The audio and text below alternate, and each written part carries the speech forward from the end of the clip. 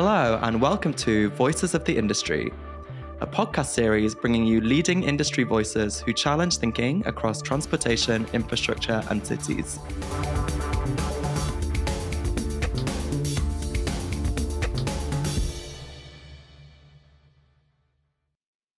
Welcome back, everyone, to the second part of our two-parter with John Larkinson of the Office of Rail and Road. We hope you enjoyed the first part, and in part one, we navigated through the intricate landscape of rail regulation. We explored the evolving role of regulators, dissecting challenges and dynamics shaping the industry of rail and road in the UK today. Now in part two, we're delving into more specific projects and decisions that impact rail infrastructure. Get ready for a deep dive into the intricacies of rail development and regulation in the second half of our discussion. I hope you enjoy it. Now let's get back to the chat with John. Yes, I suppose we deal with, or I certainly have dealt with, trying to help reform change processes in the UK rail sector, and there's proposals just come forward from Great British Railways transition team last week, I think it was, put some ideas forward, and I can just imagine if you're, I don't know, working in a local authority, part of local government, trying to develop a mobility hub which brings together different sustainable modes alongside the rail network, and you think, I've got a scheme with Network Rail to introduce this, create these things, but now I've got to talk to an energy provider to be able to get the energy to that site. You think, oh no, there's another set of processes that I need to go through. So I just wonder how agile the UK PLC will be in some form in picking up with some of these things.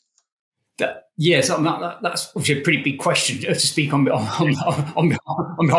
I'm nervous if I speak on behalf of the whole UK PLC in that case.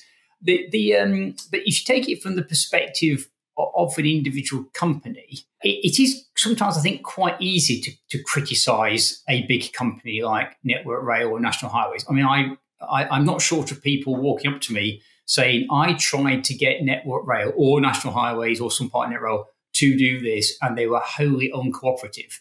And we get quite a few, frankly, complaints about that. But if you look at it from Network Rail's perspective, sometimes actually organisations want Network Rail to pay more into something. So if you look at schemes where I've been told, well, Network Rail just hasn't cooperated with this at all. Sometimes they haven't, and I'm not saying Network Rail are perfect, they're certainly not, but often we find that they have, but they just haven't done what some people wanted them to do. So they haven't added some extras onto a scheme, which frankly they didn't really have to do, but people wanted them to. And ultimately, as a regulator, we can't always be in the business of giving everybody what they want. Network Rail has a fixed budget. It has licenses. It's bound by license. It has targets to meet and to make, and it can't just be a sort of general distributor of resources, no matter how popular that might be. So there is just a bit of a balancing act here, I think, for Network Rail, National Highways, and ourselves. Understood. Conscious of time, let's turn some questions which are definitely in your wheelhouse, they would say. So rail reform, John. The UK government proposed through the Williams Rail Review some significant reform of the rail sector, most significant probably in the last 30 years because of its reported failings and weaknesses of the current structure. And I'm just wondering, how much is the ORR a contributor to the challenge that the industry now faces, and what roles do you think it will play to support improvement in industry outputs and effectiveness going forward? If there is this major reform agenda underway, how do you see that the ORR will play its part in that? Yes, so as you say, Mike, this has been going on for some time, the debate over rail reform, and particularly the introduction of legislation to set up a new entity, Great British Railways. And the idea behind that was to be effectively, as the government said, to bring track and train together. We'd have one organisation, one umbrella organisation that was responsible for track and train, whereas at the moment we have much more of a split between what you might call the infrastructure and the train operators. And as part of that, we did have a long discussion with government about what that would mean for the Office of Rail and Road. What would that mean for us? What would we need to do differently? And so what was agreed at the time was that if this organisation was set up, Great British Railways, the government wanted to have our role expanded so that we were basically a regulator for the whole of Great British Railways. So whatever Great British Railways did, one regulator would sit above it. And so you'd have the government, you'd have the regulator, you'd have Great British Railways.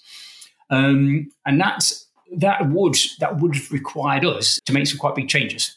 We would have needed to change some of our capabilities. We'd have needed to take on capabilities which we don't currently have. So we had an agreement to do that. But in practice, the legislation isn't going to be introduced in this Parliament, just for sort of wider listeners. It may well be that it's coming, but in the short term, it's not. But I suppose the only thing I'd add on that is that it does raise a sort of, in regulatory terms, what's often forgotten is which organisations are outside Great British Railways. Because as a regulator, what people want out of a regulator is that impartiality. They go to a regulator because they're looking effectively for someone who would take a sort of rational public interest view. And so I do find that sometimes it's presented as if every rail company or infrastructure manager or whatever in Britain would be inside Great British Railways. They wouldn't. All private freight companies would be outside Great British Railways. And hence, from my perspective, it is what I can do to support the government in its reform, setting up Great British Railways, oversight and assurance around Great British Railways. But I also need to think about, well, what protection do the freight companies need? Because from their perspective, they're just facing an even bigger monopolist. So if you're a relatively small company, you might reasonably ask, well, what's the regulator going to do for me? And that's led to some actually quite interesting challenges in terms of we have performance incentive systems in Britain. So if the infrastructure manager causes more delay minutes, the train operators get payouts and things like that. And the government wanted to switch off those mechanisms for companies inside Great British Railways, which is fine, and that will be done. But actually the freight companies outside of Great British Railways wanted to keep them, because they didn't trust Great British Railways. So for me, there's that sort of balancing act. We can't just look at through one part of the sector. We have to try and find, in this case, a hybrid system where we have one system for companies inside GBR and a system for companies outside GBR. And to me, that's a pragmatic way of dealing with an evolving situation. And you talked about the new capabilities. So if you become that regulator for Great British Railways in due course, that new capability, which will be, I guess, looking after the GBR's role with regard to train operators. Do you see, I'm intrigued with looking back, what else might change in the way the ORR operates, the way it addresses its mission? If the whole industry is going to be, the intention is to do culture change, adopt automation, deliver more seamlessly and better almost, and be more strategic perhaps in the way it works. How does the ORR change the way it operates as well as its scope of operation, if you want? Yes, we looked at this. We had there was quite a debate of what was called a sector target operating model. What would the whole rail industry look like after reform? And then for each organisation, its own target operating model. So one of the things we did was to look at how we would organise ourselves. As you say, exactly how would we work? What would we need in changes in our culture? At this stage, that work's never, because this reform isn't going ahead. That work's never sort of been discussed in detail externally. Is effectively sitting there, and I think it's probably inappropriate to talk about it until we know the reforms are going ahead, which we'll just have to wait for. But yes, we've debated that we would need to shift in certain ways. We'd have to have slightly different relationships with government, probably. There'd be maybe sort of changing some of the lines around accountabilities in certain areas, and that would drive different behaviours, maybe in governance, etc. So, quite a lot of work did go into this at the time, and if and when it was required, this would all be sort of rebooted, and we would be coming back to it. Understood. Stephen and I both had a role to support Network Rail in some readiness, I guess, for the next control period, which we're just about to end. Yourselves, the ORR, gave your final determination at the end of October. And there is still, some people believe the determination is perhaps better than it might have been, but there is still quite a healthy challenge to Network Rail to deliver efficiency and improve outputs, etc. And one of the aspects that they were looking at was market-led and whole industry initiatives to try and help them better improve confidence around cost efficiency and where savings might become. And I'm wondering how When we don't know the answer, we are going to have to think laterally, radically, perhaps, or innovatively, creatively. How does the ORR support that creative agenda to try and realise the benefits? Certainly, in terms of something like whole industry performance, the split between ourselves, effectively with looking after Network Rail's performance, and government focusing more on the train operators, there is no doubt that we could all, and I'm including the ORR in this, all ourselves and government, do better in terms of joining up on that, with or without rail reform.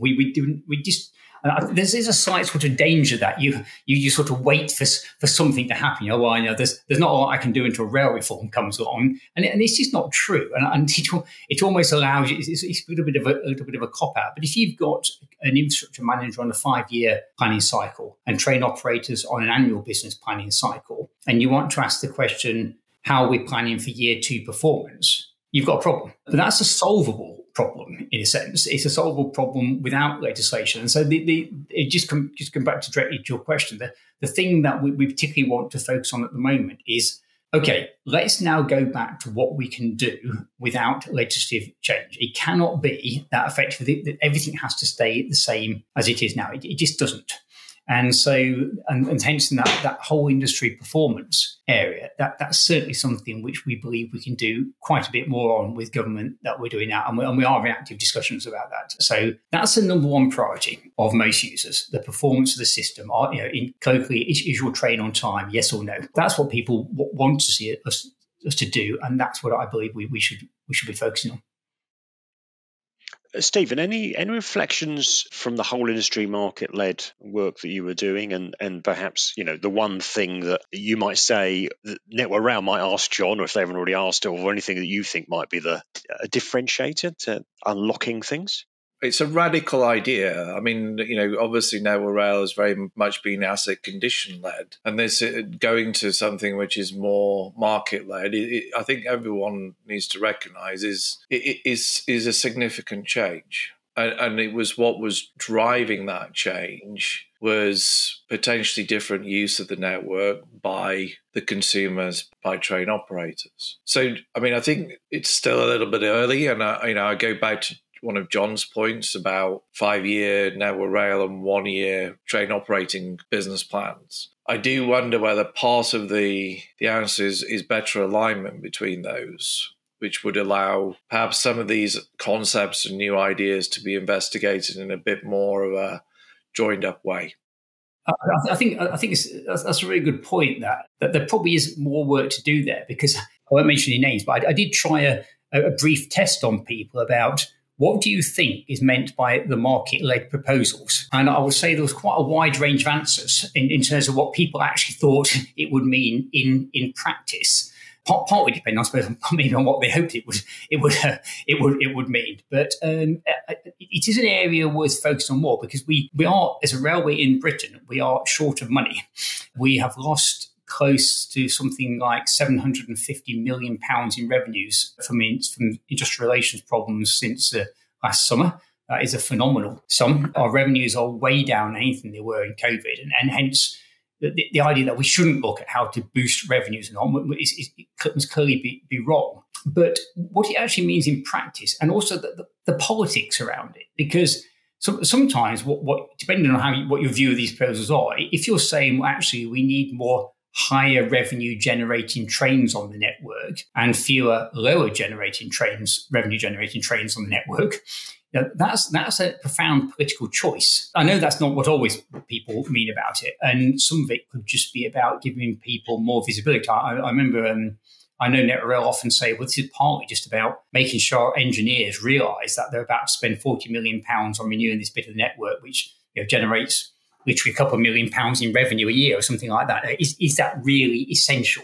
Not that don't do it, because it might be necessary for safety reasons, but is it really essential? I think that's quite a good discipline, actually. But it depends. As Stephen was, I think, saying that it depends how far you take some of these things.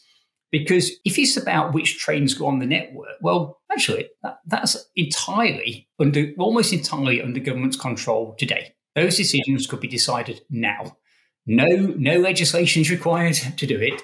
Franchisers decide, the franchise operators operate the vast majority of trains in the country, and you could sort of change that with no major structural change in it at all.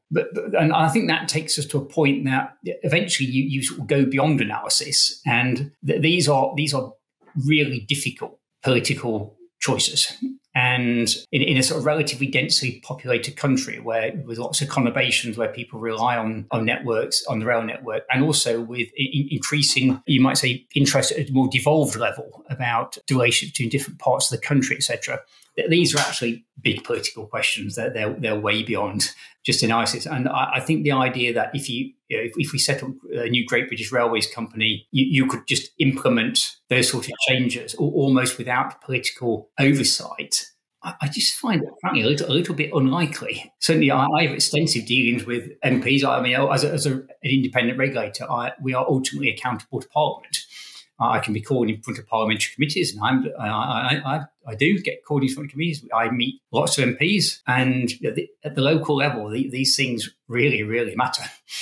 I think one of the challenges is how those are big questions, as you certainly say, and they're probably multi-generational or multi-parliament, perhaps. So how do we help decision makers navigate what are electorally sensitive topics and choices? Yes, absolutely. And there has been some good work done, I think, in the industry, setting out some of those choices. Because, if you don't put the options on the table, you're quite right. How would any politician know what they were choosing between? So I do think some good work's been done there, and I know that more could be done. But generally speaking, politically in Britain, that there's often quite an extensive debate about relatively small variations in train services around the country. So it depends, I suppose, when people say market-led, how big are you planning to go here on this? And going back to the point we discussed, what exactly does it mean? Is it indicative, just trying to give you a pointer, or actually saying it's a really big driver of strategic change? That's a different way of looking at it. It's a very good segue to my next question.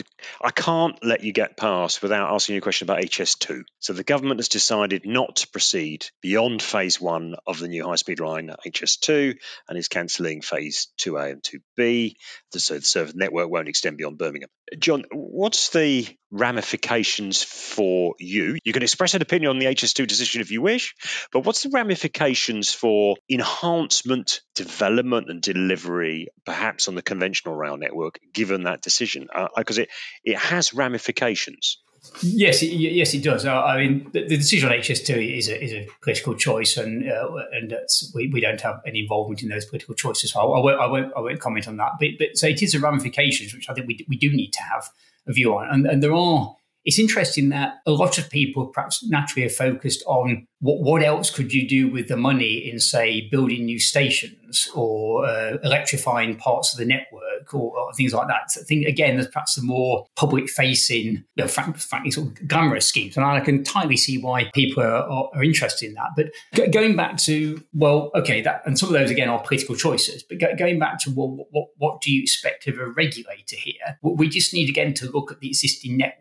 And where we find ourselves, without trying to understand sort of detailed geography of this, where we find ourselves is now we have a route running from London north, heading up the sort of central western side of Britain, heading up to Scotland, or what we've got a West Coast main line in effect. And you've got sort of a southern bit of that, which is going to have a high-speed line running alongside it, and then the rest of it won't. And that raises some quite big issues in terms of capacity as trains come off the high-speed line and have to join what's sometimes called the conventional network, or whatever you want to call it. There are now quite clear issues around capacity, and depending on the level of capacity that can be generated, choices. And that's an area where Network Rail now are doing, along with High Speed 2 and others, are doing, I think, some quite really important and essential work to look at that.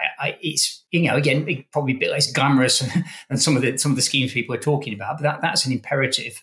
Also for us, what happens at Euston Station, there's quite a controversy about what exactly happens around the main station in London and an intermediate station at Old Oak Common, and quite what sort of role these stations are serving in the new world, and how they fit in with the conventional, particularly Old Oak Common, how this fits in with conventional services. And these are real sort of nuts and bolts stuff now for the rail network. So they're probably more of our areas of interest than perhaps some of the big enhancement schemes you refer to.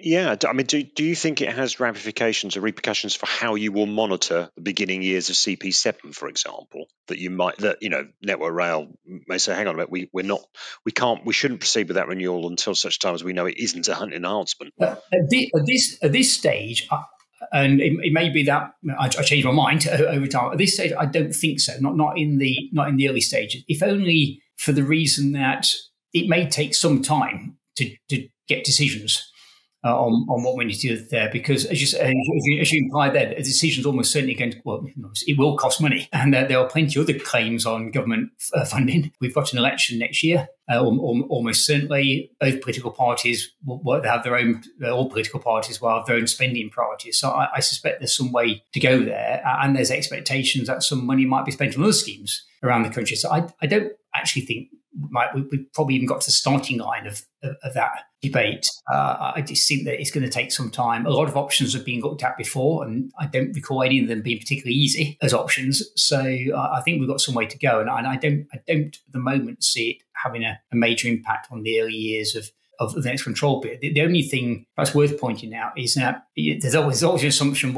surely Network Rail could find the money from somewhere type question. Whenever you've got a big company, especially a company spending more than £10 billion a year, there's assumption, surely they can find a bit more money from somewhere. One of the features of the financial settlement for the next 5 years is that the risk funding, not only has it been badly affected by inflation, as indeed has happened across the world in many sectors, but the risk because of fairly tight funding, the risk funding is actually quite low relative to the size of the business and spend, and indeed the risks.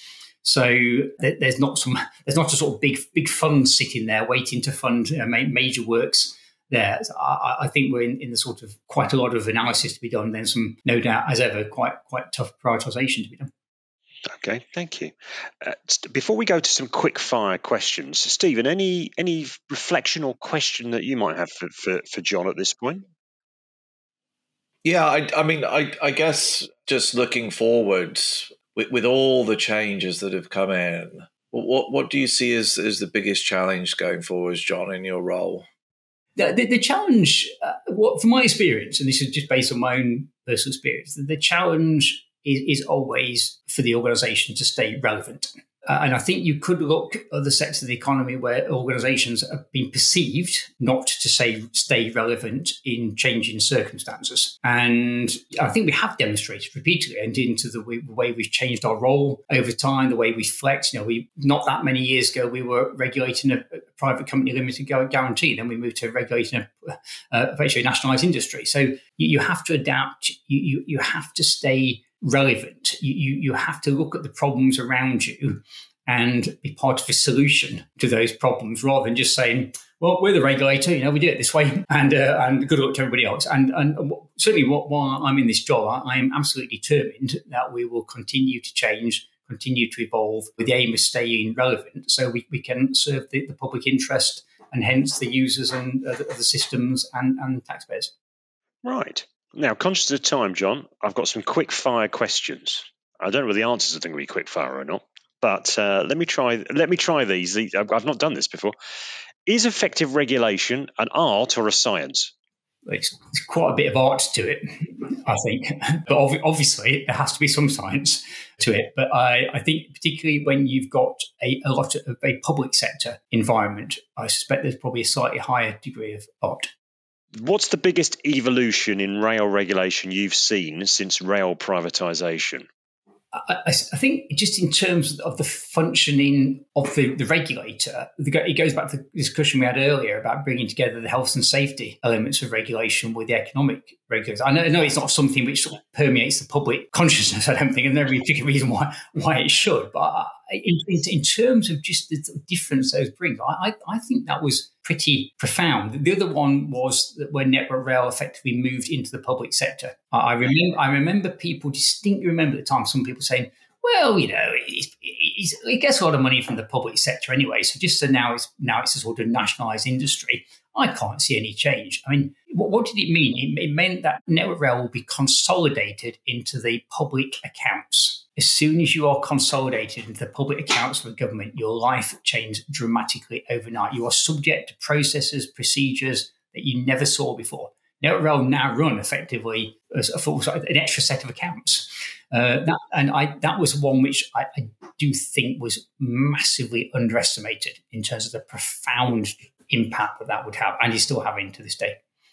I'd sort of share that. It was a decision, but I think it took 2 years before the narrative or the rhetoric about the change was realised. I think you're right. Yeah. That was looking back about rail regulations since privatisation. What would be the one thing you'd like to see emerge from rail reform? If legislation comes forward and the next government is up for rail reform, is there something you'd have on your Christmas list? What would you like? Well, I've stayed all the time on rail reform. We've trod a fairly careful line because effectively this is government policy. And so clearly if the government changes policy on rail reform, or you've got a new government coming in with a different policy on rail reform, I just have to preserve the fact that we are an independent, impartial regulator. We don't contest with government the policy direction. Whatever happens, though, I don't think at the moment anything gets round the fact that we are at the moment in a constrained funding environment on rail. And if that's not going to change, then the need to prioritise will remain, and hence the importance of what you might call well-informed prioritisation. People understand the choices that are being made and why. I just don't see that going away in the slightest. It's going to remain as a major issue. Right, last one. You might play the same argument again. Given the National Infrastructures Commission recommendation that the government should replace TfL's annual funding with 5-year settlements, would you like to take up a role overseeing TfL's efficiency and expenditure? It's actually a really topical question, because for the first time ever, about a couple of months ago, we did provide a report to TfL, the Department of Transport, and the Treasury in Britain around the cost of the capital programme next year for TfL. We were asked to do this. The three organisations effectively asked us to do this. It's the first time we've ever done what you might call more of an economic role with TfL. We're responsible, just particularly for international listeners, we're responsible for health and safety on pretty much every part of the rail network in Britain. TfL runs a lot of the tube trains, the underground trains, and we do health and safety on that as well. But we've never had a role beyond that. And some of that came out of a more general discussion about the future funding framework for TfL. Because like all funding frameworks in any walk of life, these things are hotly debated. But the question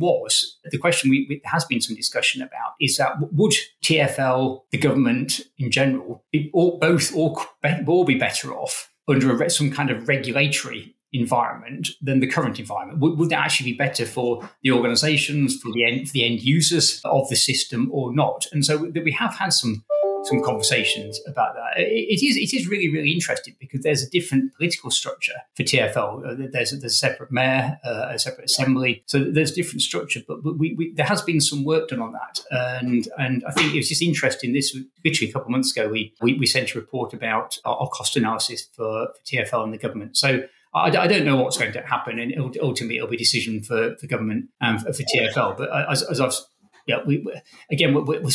we're here to serve in that sense, and if we're asked to do that, do such a role, then obviously we would do it. But I suspect there's quite a long way to go in discussions like that. You'd end up picking up new capabilities for buses and cable cars at least.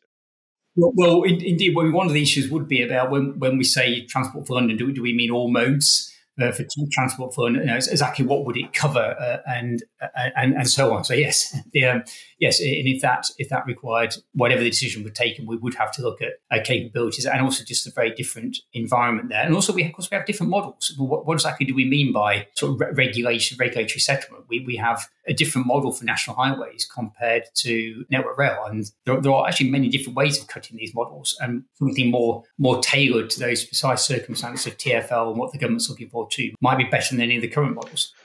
Okay, right. We are out of time, I think. Stephen, any last thought or reflection before we sign off?